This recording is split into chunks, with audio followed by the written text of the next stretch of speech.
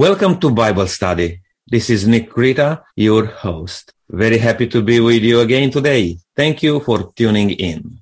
We have a beautiful Bible study today entitled Rest, Relationships, and Healing. Please stay with us. You may find healing for your soul and your whole being. I would like to welcome our panel, and I'm starting with Ken. Good to have you back, Ken. Thank you, Nick. It seems a long time since I've been here, but we had technical issues at this end. We've just recently got fixed, so that's why we haven't been here. Thank you, Will, for joining us. It's great to join the team again, the panel again, Nick, and it's good to talk about a very relevant topic. And hi, Lydia. Good to have you with us. I'm very glad to be part of the Bible study group. Praise the Lord for that. Len, also thank you for joining. Thank you for your welcome, Nick, and hello, listeners. And Brenton, good to have you with us. It's very good to be here. I'm quite excited about sharing the subject of forgiveness with our listeners today, Nick. And Joe, thank you for joining us, and most of all for putting together this study and leading in it. You are facilitating today. Thank you for joining. You're welcome, and it's always good to be here. I hope that we'll all gain much out of this study and discussion. And I will just hand it over to you, Joe. Thank you, Nick. Our discussions over the last few weeks have had the overarching theme of finding rest in Christ, finding peace in Christ. We have been discussing how to find this rest in a turbulent world, and today our discussion is about how to find peace through forgiving others and being forgiven, finding healing from being forgiven and forgiving others, the importance of letting go and forging new beginnings and moving on. What does the Bible tell us about this topic?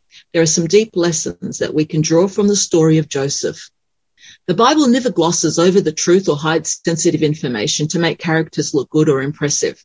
Bible heroes are often flawed, as we are ourselves, and this gives us hope as we can see ourselves reflected in Bible experiences. Joseph's family, as dysfunctional as it may seem, shows us that no matter what our experience may be, we can rise above it by the grace of God. Lydia, would you like to pray for us before we start our discussion? My pleasure. Holy Father in heaven, we are coming before you, Father, surrendering ourselves to you and humbling ourselves to you.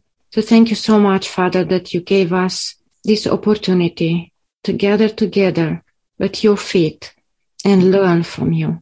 Father, we're going to learn from you about forgiveness, about finding rest in our hearts after forgiveness, and learning to restore broken relationships as Jesus did. Yes. And after that, finding healing in our hearts. Father, we know that everything starts with you in our hearts. Please teach us, bless us with your Holy Spirit in our hearts, and empty ourselves of everything that stands between us and you. Father, we are surrendering everything to you.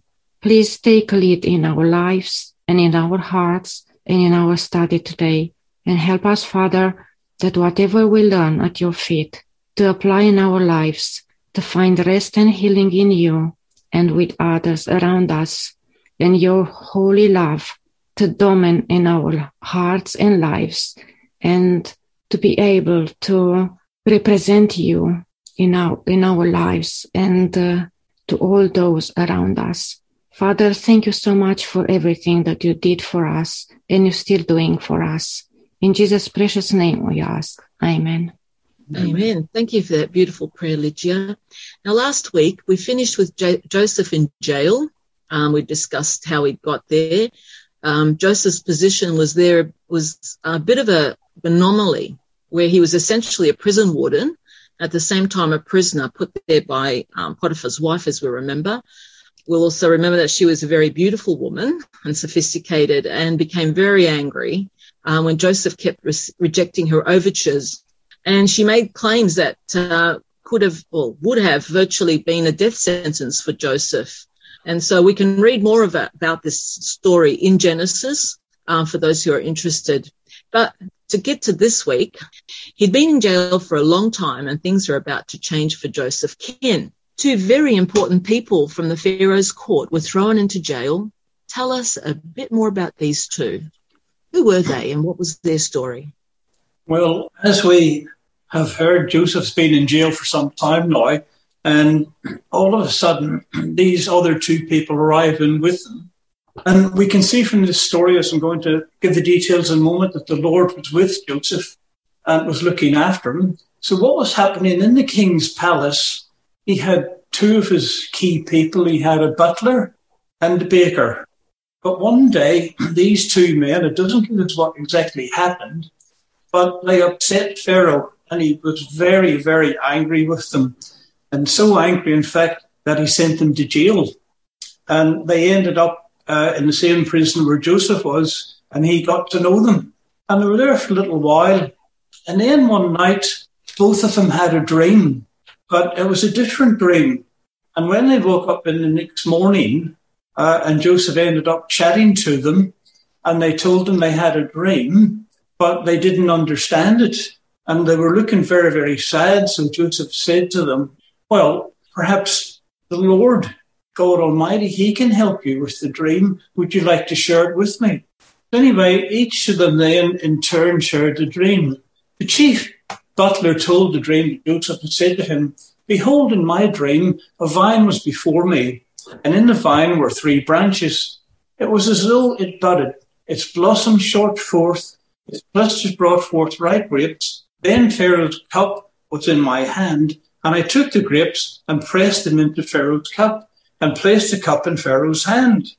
And then Joseph said to him, this is the interpretation of this dream. 3 branches or 3 days. Now within these 3 days, Pharaoh will lift up your head and restore you to your place, and you will put Pharaoh's cup in his hand according to the former manner where you were his butler.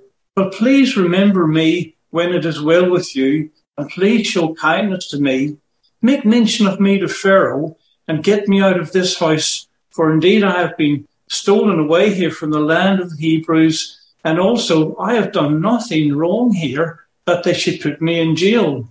Well, then, of course, it came to the baker, and the baker saw that the interpretation was good. So he asked about his dream, and the baker said, I was also in my dream, and there were 3 white baskets on my head. In the uppermost basket were all kinds of baked goods for Pharaoh, and the birds ate them out of the basket on my head. So Joseph answered and said to him, this is the interpretation of it. 3 baskets or 3 days. Within 3 days, Pharaoh will lift off your head from you and hang you on a tree, and the birds will eat your flesh from you. So that wasn't a very nice thing to hear. Now it came to pass on the 3rd day, which was Pharaoh's birthday, that he made a feast for all his servants, and he lifted up the head of the chief butler and of the chief baker among his servants. Then he restored the chief butler to his butlership again, and placed the cup in Pharaoh's hand. But he hanged the chief baker as Joseph had intended to him. Yet the chief butler did not remember Joseph, but completely forgot him. So here we have an amazing thing that God, even though Joseph's been in jail for some time, has not deserted nor left him, but he's just waiting for the right circumstances to come along so that things can change. Yeah. So Joseph was forgotten for another 2 years. Yes. And many would have, going through the same circumstances might have become bitter and angry. But Joseph seemed to leave it with God and trust in his providence. Joseph had faith, and he had faith that God would bring him out of this in his time. Len, now Pharaoh had a dream which perplexed him greatly. Briefly, what was this dream and how did that involve Joseph? Sketch in the details how Joseph came to be second in charge. Well, there are dreams and there are dreams. And obviously this dream impressed Pharaoh very much. It wasn't just one of those stupid dreams that we can pass off. Pharaoh felt very moved, and this was the dream. In his dream, Pharaoh was standing next to the river Nile. And while he was doing that, up out of the water came 7 sleek, fat cows. And this was very interesting. And then a little while later, up came 7 skinny, scrawny cows. And what did they do? They ate the fat cows. And this was a bit weird. But anyhow, Pharaoh had woken up at this stage, and then he went back to sleep. And in his second dream, there was this head of wheat, or this wheat plant with 7 nice fat heads on it. And then along came 7 scrawny, skinny, miserable, shriveled up heads, and they ate up the fat ones. Well, the 2 dreams and meant more or less the same thing. So in the morning, he called all these magicians and he said, look, this is what my dreams were. Now explain it to me. And they scratched their heads and they couldn't come up with anything. And then the butler, whom Ken has just mentioned, said to Pharaoh, I know somebody who can interpret your dreams, referring to Joseph. Well, Joseph was called. At first he had to have a shave.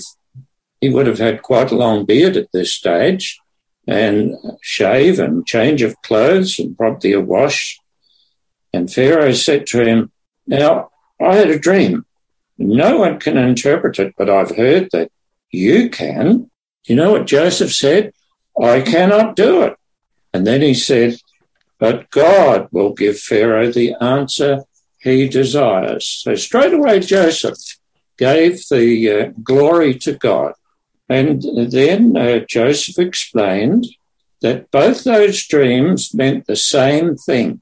There would be 7 productive years in Egypt where the crops would be good and everything would be fine. And then there would be a 7-year drought, which explained the skinny cows eating the fat cows and the scrawny heads of wheat eating the nice fat ones. But Joseph didn't stop there. I'm sure Pharaoh was pretty impressed at this stage. And in verse 33 of chapter 41 of Genesis, it says that Joseph said, and now let Pharaoh look for a discerning and wise man and put him in charge of the land of Egypt. And he said, organize this so that you've got somebody so that during those 7 good years, which were about to come, that grain should be stored up in Egypt because there is going to be a drought for the 7 following years. Verse 37 of chapter 41. The plan seemed good to Pharaoh and to all his officials. So Pharaoh asked them, can we find anyone like this man, one in whom is the Spirit of God? And then Pharaoh said to Joseph, since God has made all this known to you, there is no one so discerning and wise as you. You shall be in charge of my palace, and all my people are to submit to your orders. Only with respect to the throne, I will be greater than you. Well, this is rags to riches story. Joseph in prison. Yes. And so Joseph sets about making provisions during the good years, storing up grain. Yes. In preparation for the hungry years. And so at the end of the 7 good years, we have a famine, perhaps a famine that hasn't been since beginning of time, who knows. It is so severe that people from the surrounding regions come to Egypt to buy food. And here we have where Joseph's brothers come to Egypt on a mission to buy grains, to sustain their flocks and themselves through these hungry years. Now, a long time had passed since they'd seen Joseph. How long had it been, Brenton, and did they recognise him? Did he recognise them? Joe, probably the period of time that passed in total up until where we're referring to now in our narrative is possibly as long as 22 years. He's getting close to 40 years of age. And what's interesting about this story is if you look at Genesis 42, verse 1, Jacob discovers that there is food down in Egypt. And he says this, and I think this is worth thinking about. When Jacob saw that there was grain in Egypt, Jacob said to his sons, why do you look at one another? Now, Jacob is suggesting to them, guys, we're running out of food here. We need to go to Egypt to get food. And their reaction to going to Egypt, he's saying to himself, what's going on here? I wonder seriously whether he started to entertain doubts at that point in time as to whether Joseph really was dead, but we don't really know. What we do know is that he ordered them virtually to go to Egypt and buy food for them. When they get there, what's interesting is Joseph would have been sitting in his seat of custom. He would have been dressed in a white linen robe with probably a gold chain around his neck. He would have been clean shaven. And because it's more than half of his life ago since they've seen him, they don't recognise him, but he recognises them straight away. And he's fairly clever because he actually talks to them through an interpreter. He doesn't talk to them directly because they think wrongly that he doesn't understand them. So he talks to them through an interpreter. And what does he say to them? He says, you guys are spies. You've come down to here to spy out the land, because Egypt was often under various tribes around the place used to invade Egypt from time to time. And you know yourself, Joe, that when a person is suffering from a lack of food, sometimes desperate measures are taken. So he's saying, you guys are spies. I know what you're up to. You've come down here to have a look at the land. And they're saying, no, it's not like that at all. We are honest men. We're actually 12. Now, this is where the story becomes interesting. He immediately picks up on the fact that they claim that their family are 12, and they use the term one is not and the other is back with his father, because only 10 of them went down there. What test did he set for them? He said, I don't believe you. So he stuck them in jail for 3 days. Now, at the end of that time, he said, I want you to bring this youngest brother. You claim you've got a youngest brother. I want you to bring him back next time you come. But we need to recognise in the story that he still provided for their welfare. He still gave them grain. Yes, he did send their money back in their sacks with the grain, but he did provide for them. What's really eerily interesting about this is the fact that Simeon was bound in front of his 9 other brothers and taken off to jail. Now, if you go back 22 years, what happened to Joseph? Joseph is pulled out of the pit, he's bound and sent with the Ishmaelite traders to Egypt. So you've got some connections there. Joseph is actually testing these men to find out whether their attitude has changed, and furthermore, whether their attitude towards their youngest brother, who would now be Dad's favourite, has changed. Very interesting, isn't it, when you see the story unfolding? Yes. Yeah. Yes. Do you think he was still angry with them, or do you think that perhaps he had forgiven them at this stage, or perhaps early on? Who knows? And the question that comes to my mind, is it God's will for us to carry a grudge around for any length of time? Will, could you throw some light on this question? Joseph confronts his brothers, and I think central to how Joseph managed to survive these dark chapters in his life is a text in Ephesians 4, verse 26, which says, "Be angry, but do not sin. Do not let the sun go down on your anger." Joseph had had a lot of time to wrestle and pray and sort out his emotions during the various stages of his ordeal. It started with a bewilderment, we remember, of this young man in the pit, and then the tedious hours of walking many hours to Egypt, thinking and praying, then being imprisoned again after trying to do the right thing. Hours and days of struggling with emotions might have been enough for many a person to abandon a life of strict principle and service to God. Desperation, I believe, can easily lead to irresponsibility. The key, however, is stated in several times in the Bible account in his life. And that seminal statement that we covered last week is the Lord was with Joseph. Yes. If you take the Lord into your life, I believe, panel and listener, his presence dissipates a lot of baggage, sinful tendencies. You know, anger, payback, retribution are replaced by the graces of the Spirit of God. Joseph was certainly disappointed in his brothers and their rejection of him, even demeaning his life to the role of a slave, but he decided himself that anger and revenge were not to be an enduring part of his life. In short, he had forgiven them, I believe. By a miracle of God, he could actually rise above those evil thoughts and actions against him. But here is the hard part for us. It's not easy, but forgiveness is a thing that's required of the Christian. In the prayer that Jesus taught us is the phrase, forgive us our trespasses as we forgive those that trespass against us. Mm-hmm. Jesus says, in other words, with what measure you meet or measure, the same measure is measured against you. Frankly, I would hate it if God would judge me on the basis of my judgment of others.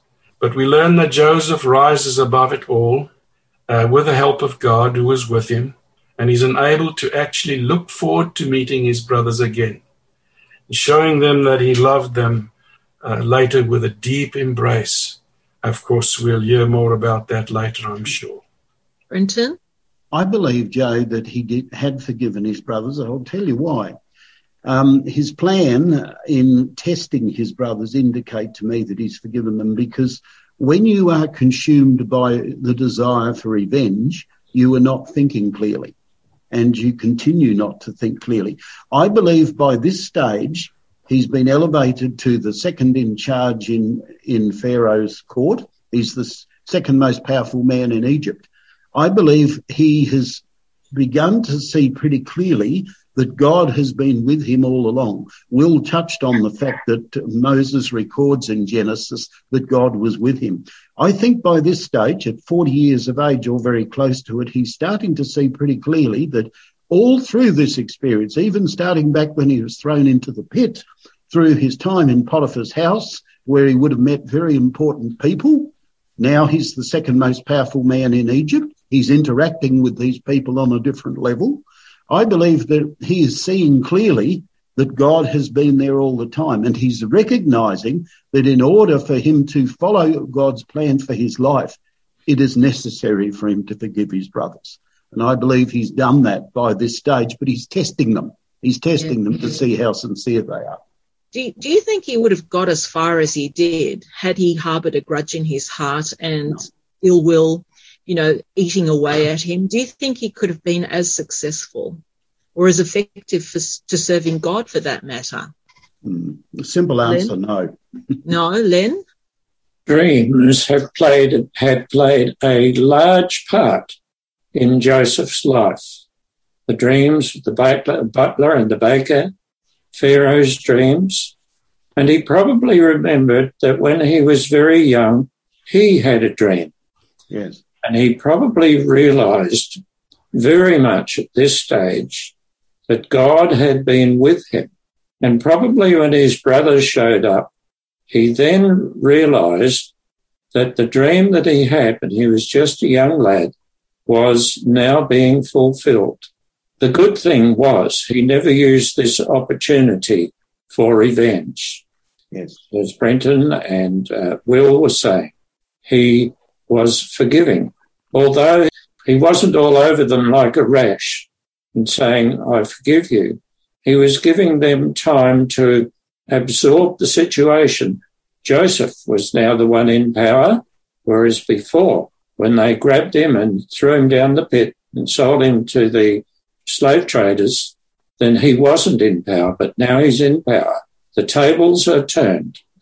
And of course, in the Bible tells us that, they lay prostrate before him, and this is that the dream's coming true.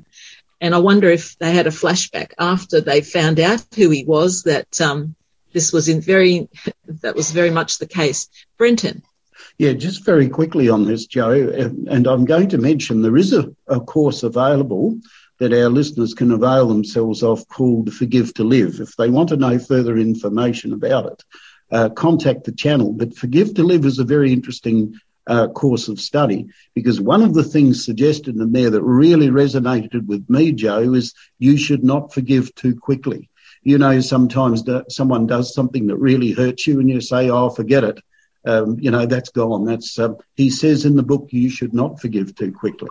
Joseph has had 22 years since the time he went in the pit till the time he meets his brothers, not only to assimilate into Egyptian society, he has also had the ability to think through what has gone on. And as he has recognised God's leading in his life at this particular point in time, I believe he now has the capacity to forgive these boys, whereas I would have suggested to you when he was thrown into jail after Potiphar's wife, or even when he went to Egypt, he wouldn't have had that capacity.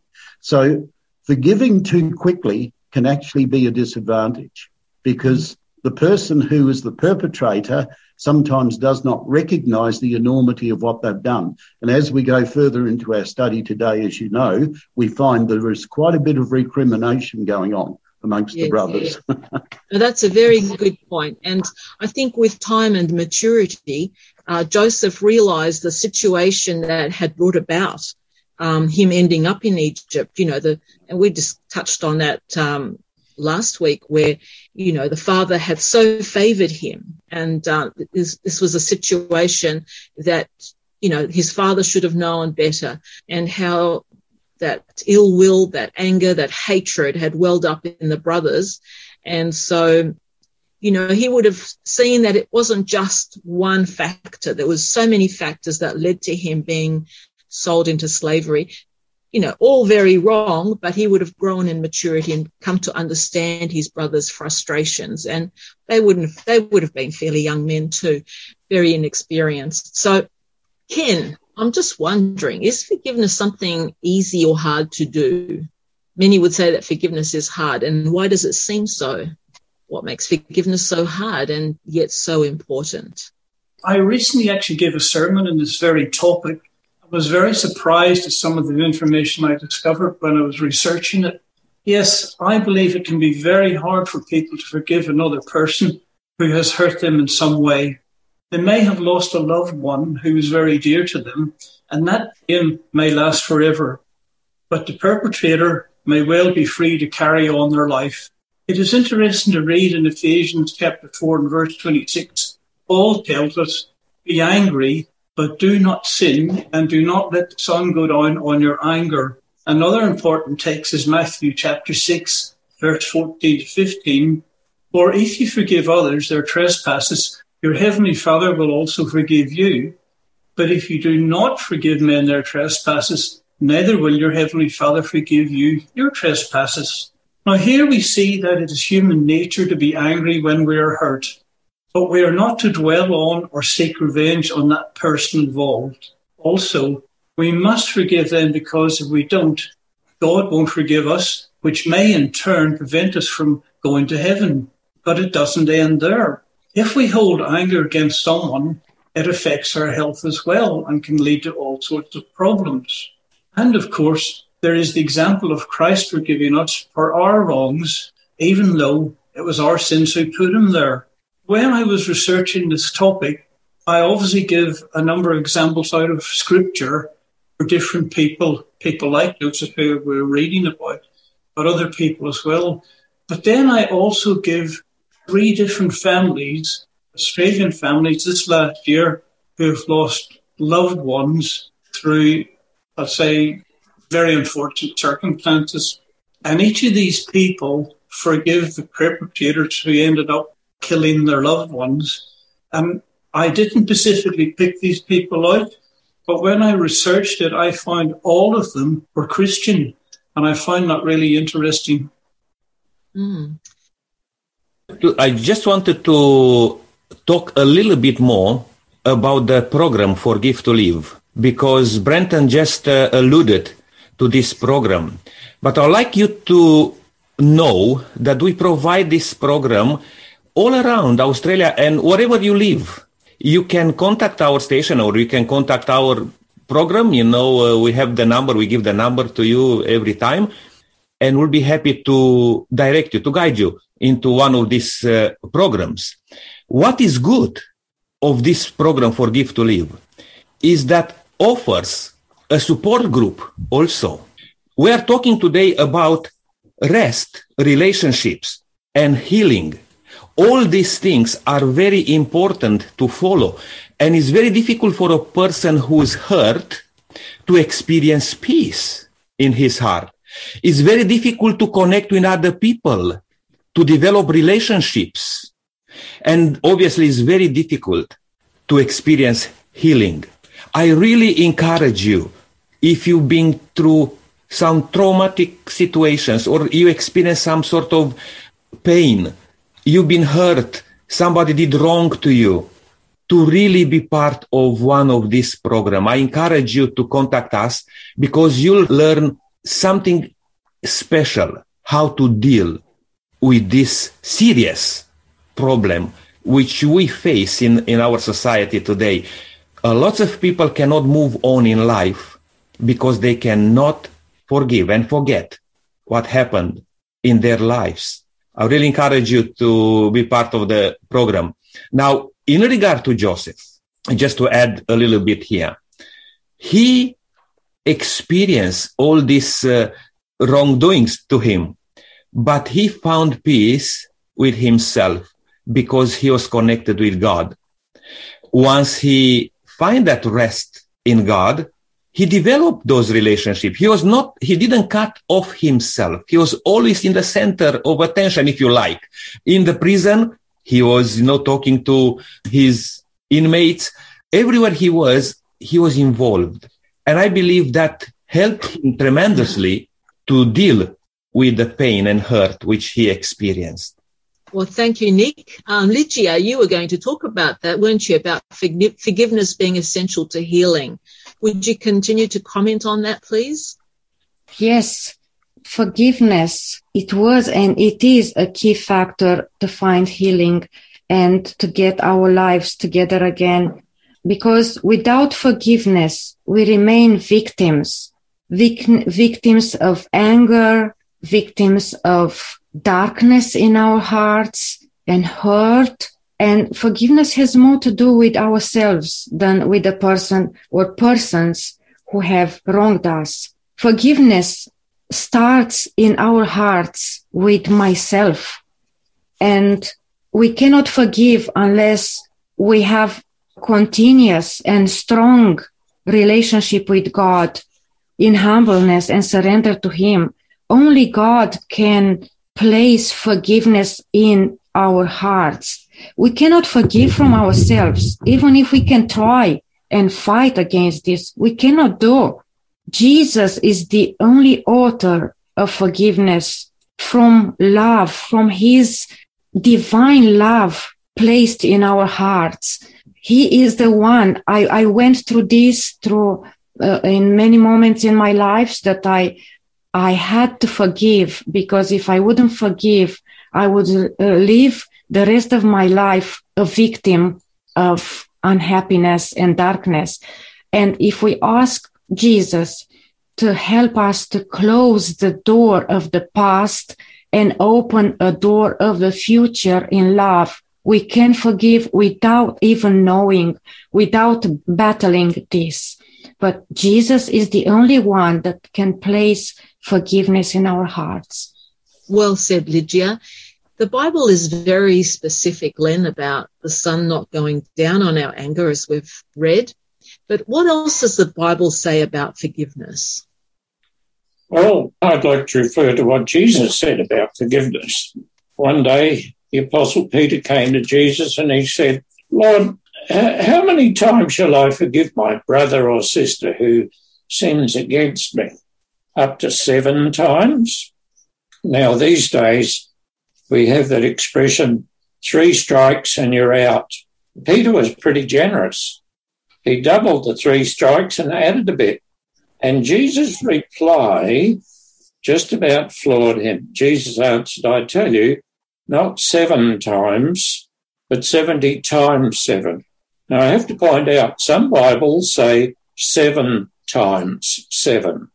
But I've always accepted that Jesus said 70 times 7, which really means no, there is no limit to how many times you should forgive. Well, that might sound pretty rough, but there is a big lesson here for us.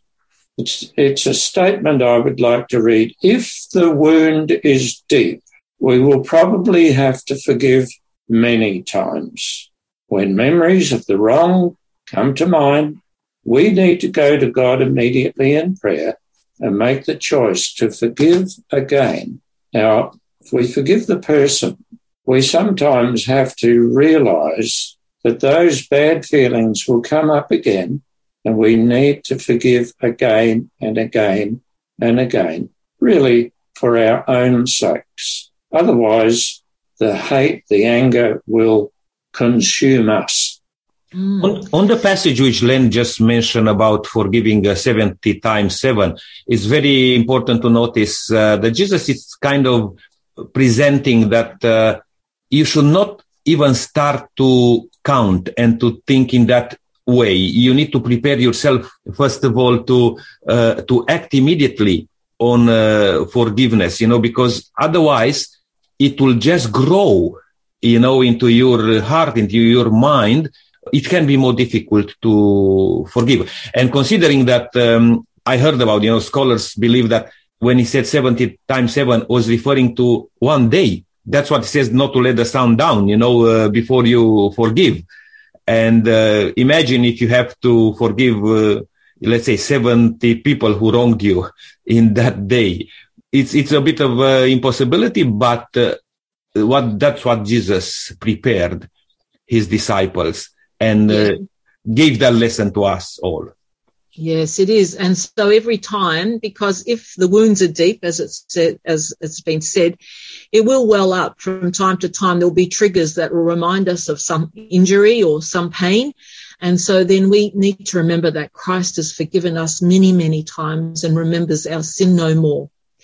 Will, on a different angle, should we have any sympathy for what the brothers might have been through in the previous, after they had sold Joseph into slavery, when they'd gone home? Give us some insight. Show us, what do you think, how do you think they felt? Should we have any sympathy for them? Do they deserve it? Can you please just elaborate a little bit on that? Well, I don't think there's peace of mind after you've done so much wrong. In fact, the Bible says in Isaiah 57 and Isaiah 48, there is no peace, says the Lord, for the wicked. In Isaiah 57 it says, but the wicked are like a troubled sea, when it cannot rest, whose waters cast up mire and dirt, sort of a reminder all the time that you've done wrong. The Urban Dictionary has some very interesting statements, and some tongue-in-cheek ones too, but it really presents well here when it says, the evil-spirited man cannot rest. His mind can never settle down into a calmer state. Thus is the life of a liar, a thief, a murderer, an offender, or a squanderer. That person who holds a heart of guilt is sent back, and I like this, is sent back into a life form more miserable than the one prior to his offense. Quite good. But, specifically about Joseph's brothers, Joe, that you asked, it must have pained them to witness the deep sorrow of their father over the absence of his beloved son, whom they had betrayed. And even more distressing, they would have had to keep a terrible secret for years until they were forced to confess to their father and their family that it was their deception that had plunged the father into a grief which the old man seemed not able to bear. And this is really a heavy burden on anybody's soul. But the gnawing secret had to be kept uncomfortably, for sure. But time, I say time, would ultimately reveal the truth. It reminds me of what Jesus says in Luke 12:3. He says, what you have said in the dark will be heard in the daylight. What you have whispered in the ear in the inner rooms will be proclaimed from the rooftops. Now we find the brothers standing before the governor of Egypt, whom they did not recognize as being Joseph. And it all came to a head, I believe, when Judah later said in absolute remorse, God hath found out the iniquity of thy servants. So true. So when we make poor choices, when we make bad choices, when, we choose to hurt others out of anger, spontaneously or premeditated, there are two parties that are hurt. It's not just the one side that is hurt, but even those who are doing wrong are also hurting themselves, only perhaps they don't realize it at the time. Brenton, had the brothers changed, do you think, from reading of the scripture? Were they sorry? I mean, there are lots of hints in scripture about how they felt about what had happened all that time ago. Let's just have a look briefly, Joe, at Genesis 42, verse 21 to 24. This is a discussion, remember, that is going on in the presence of Joseph, who they know to be the ruler of Egypt, but do not know that it is actually their brother.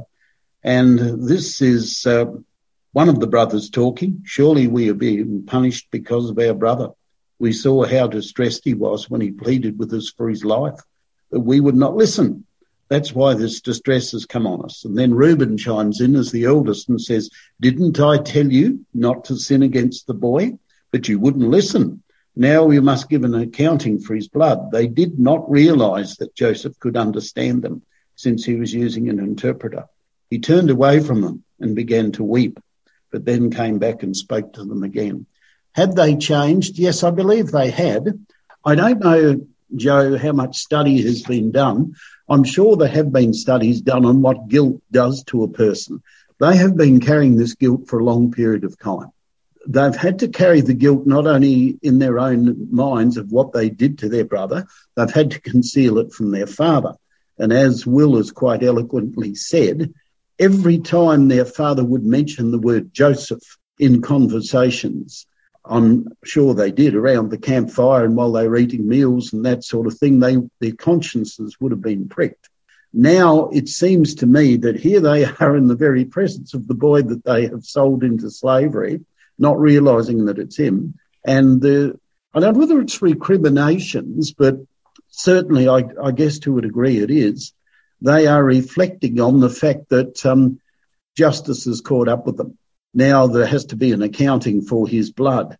Part of the forgiveness process and the forgive to live course it will certainly travel down this path with you, but it will help you to reframe your experience of how someone has hurt you. But they haven't had an opportunity to reframe this experience, and they haven't had an opportunity to say sorry to Joseph, because for all they know, Joseph is dead.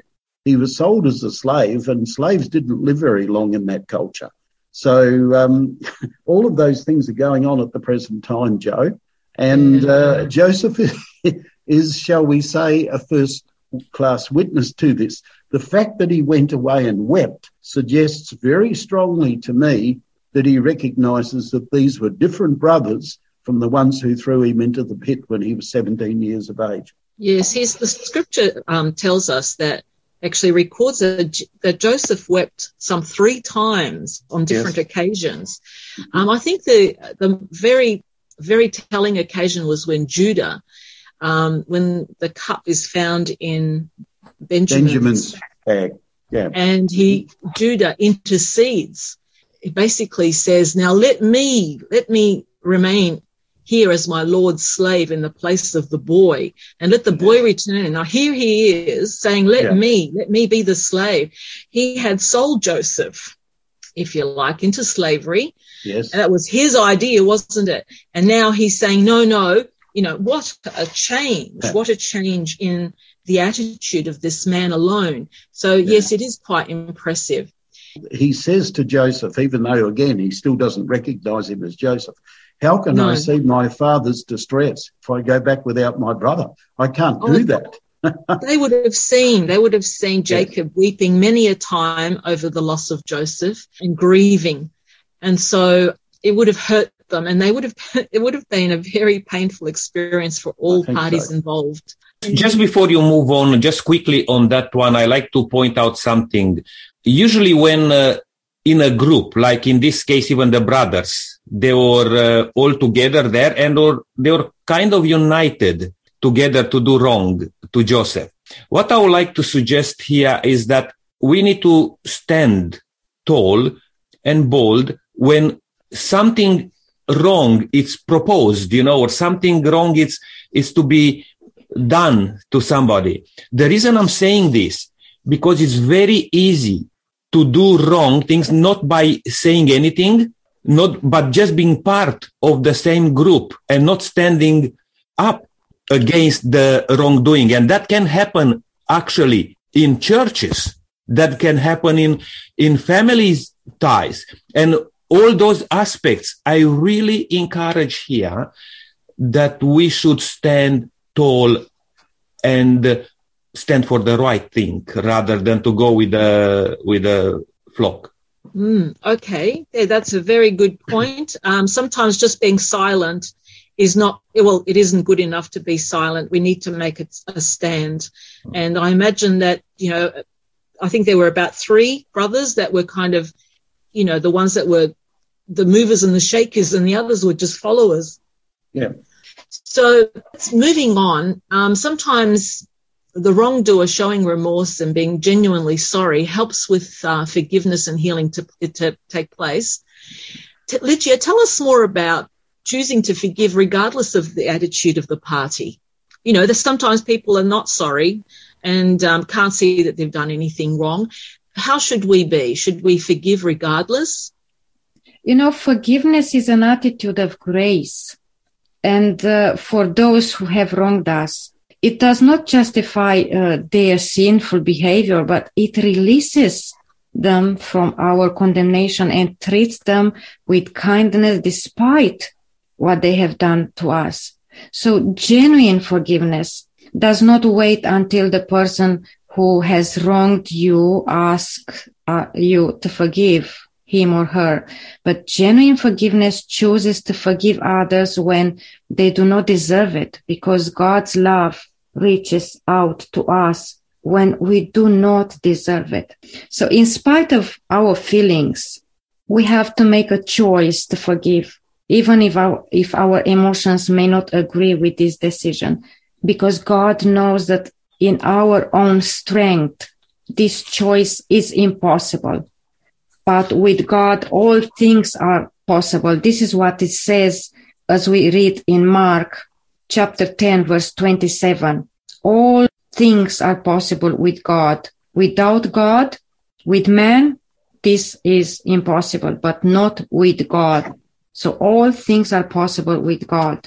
If we make this choice to accept God's power in our hearts to forgive, forgiveness comes without any hesitation, without us trying to fight against it. Very good. Now, we've already mentioned a couple of texts that shed light on finding healing and forgiveness, finding healing in forgiveness. And so I'd like to just mention a number of texts that portray Jesus' attitude towards those crucifying him. And we will all know that he said, Father, forgive them. Also, we have the example of Jesus when he says, love your enemies and do good to those who hate you. Bless those who curse you and pray for those who mistreat you. And so here is a biblical example of what a Christian ought to do in loving your neighbor. And, it was said that you are to love your neighbor and hate your enemy. But Jesus tells us to love your enemies and pray for those who persecute you, that you may be children of your Father in heaven. And I guess looking at some of these biblical principles, one can not help but see that God admonishes us to forgive quickly and don't forgive just because they are good to you, but to treat others as you would want to be treated, to be forgiving, to love your enemies, to pray for them, not to hate, to be embracing. But moving on, I'd like to ask a question of the panel. What has helped you with forgiving others? And what advice would you give someone? And perhaps there are some obstacles to forgiveness that you've discovered. Is it easier to forgive yourself or others, or do you find it a struggle to find both? Brenton, and then Lynn. A couple of things, Joe, fairly quickly. Number one, I have had this experience myself in life, and I realised that this situation and this person was actually controlling my thinking. They didn't realise this, but they're actually controlling my thinking and, to a degree, my actions. It was only when I made a conscious decision in my own mind to forgive them, regardless of whether they accepted that forgiveness or not. I think with the subject of forgiveness, God calls upon us to forgive. He doesn't call upon us to make an account of whether the person that we're forgiving has accepted it or not. That's not our responsibility. Our responsibility is to forgive, because in forgiving ourselves, we free ourselves in order to be able to continue to live. And I think that's two very important points in regard to forgiving others who have wronged us, even if they choose not to accept it or take it on board. And sometimes that we might think they're not even worthy of our forgiveness. Len? When somebody hurts us, we feel hurt. In other words, we are the victim. When you forgive, you are no longer the victim. You become the master. Yes. That's what Jesus was saying here. If somebody smites you on one side of the face, turn the other side, because you then change from being victim to master. You're saying, here you are, and that's important. You've taken back the control. Yes. Yeah, as Len said, you are free of everything, free of burden, free of darkness, free of guilt. So you can enjoy life, opening another door, a new door, and looking in the future, not in the past. Beautiful words. Ken? One of the things that has helped me forgive others is when I sat down and thought about it, I realised that obviously over the years I've maybe hurt people or caused people other problems. So I put myself, in their shoes, and I realised, of course, if God's forgiven me, I have to forgive other people because I would be no better than them. Yeah. And just another one, Joe, here. I believe it's important. Jesus practiced this, and I suggest that this should be taken in consideration. Sometime you need to remove yourself from the immediate, the circumstances. The environment. The environment. That can help a lot. I believe it helped even in Joseph's life, being away. Imagine if Joseph, something will happen to him, will be with his brother all the time, with his brothers there. I believe that's very wise and important to remove yourself for a while, and while you even experience healing in yourself and being able then to show forgiveness. So very good comments here. Will, would you like to tell us how the story finishes? Is it a happy ending? Well, Joseph was satisfied. He had seen in his brothers the fruits of true repentance. And upon hearing Judah's noble offer that we've spoken about, Joseph gives orders that all in the banquet room should leave. And then weeping aloud, he actually reveals himself. I am Joseph. And I imagine his brothers stood motionless and dumb with fear and amazement.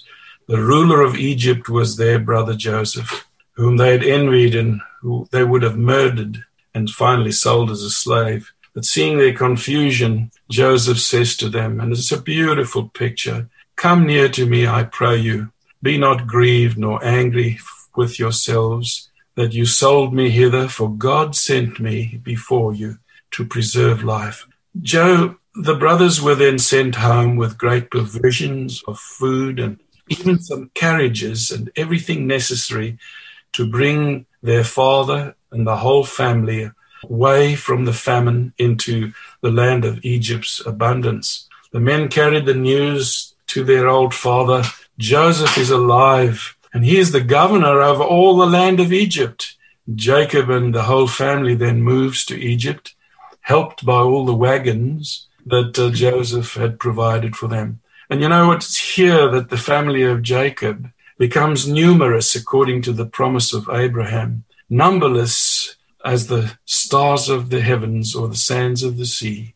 And of course, the prophecy would one day be fulfilled. Out of Egypt have I called my son. But of course, that is a study for another day. Beautiful. Joseph's story had a happy ending, and that is the ideal, but not all stories end with a happy ending. an ending of reconciliation of both parties. And this can cause a lot of heartache, as we know.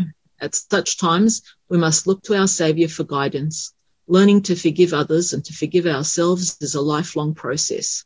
Our path in life is sometimes smooth and carefree, but it can often be rocky and cause us to stumble when we hurt others and hurt ourselves.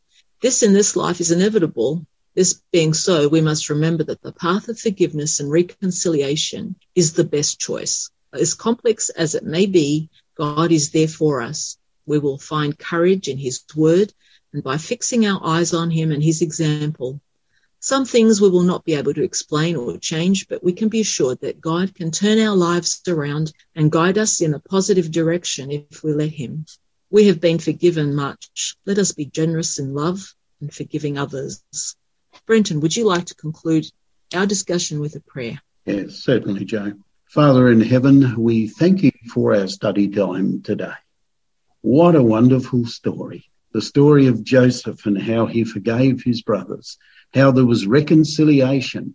And as we have been studying the last few weeks, we've been studying the subject of peace, how to have peace. Eventually, all of this fell into place and his brothers recognized the depth, the magnitude of his forgiveness of their terrible crime against him. But Lord, that's put in the Bible, we believe, for a reason. It shows us how much we owe to Jesus, our Saviour, how much we have sinned against you. Lord, there will be listeners who are going to listen to this program, who are holding grudges, people who are unwilling or unable to forgive others. It's eating them out like a cancer. And I just pray, Lord, that as a result of today's study, we may realise that true forgiveness comes from God. It's a gift. Let us open our hearts to him now. And Lord, I pray for our listeners today that they will experience the forgiveness that you alone can give, and that in experiencing that and really internalising it, they will in turn be able to forgive those who have trespassed against them. We thank you for this wonderful study. We ask, Lord, that our lives may show that we have individually experienced the true forgiveness that comes from God. May our radiant faces, may our words and our acts, Lord, honour and glorify you, and may they lead others to realise that they too can receive forgiveness. We ask these things in Jesus' name. Amen. Thank you, everyone, again for your contribution to this study. I believe we could learn and apply lots of good lessons. We are inviting you to be part with us again next time when we are looking into free to rest. We are going to see some of the characters of the Bible, like David, Elijah, Jesus' approach in healing to other people. It's very important to realize that we need to start to look at ourselves and forgive ourselves. May God richly bless you. And until next time, keep walking in the footsteps of Jesus.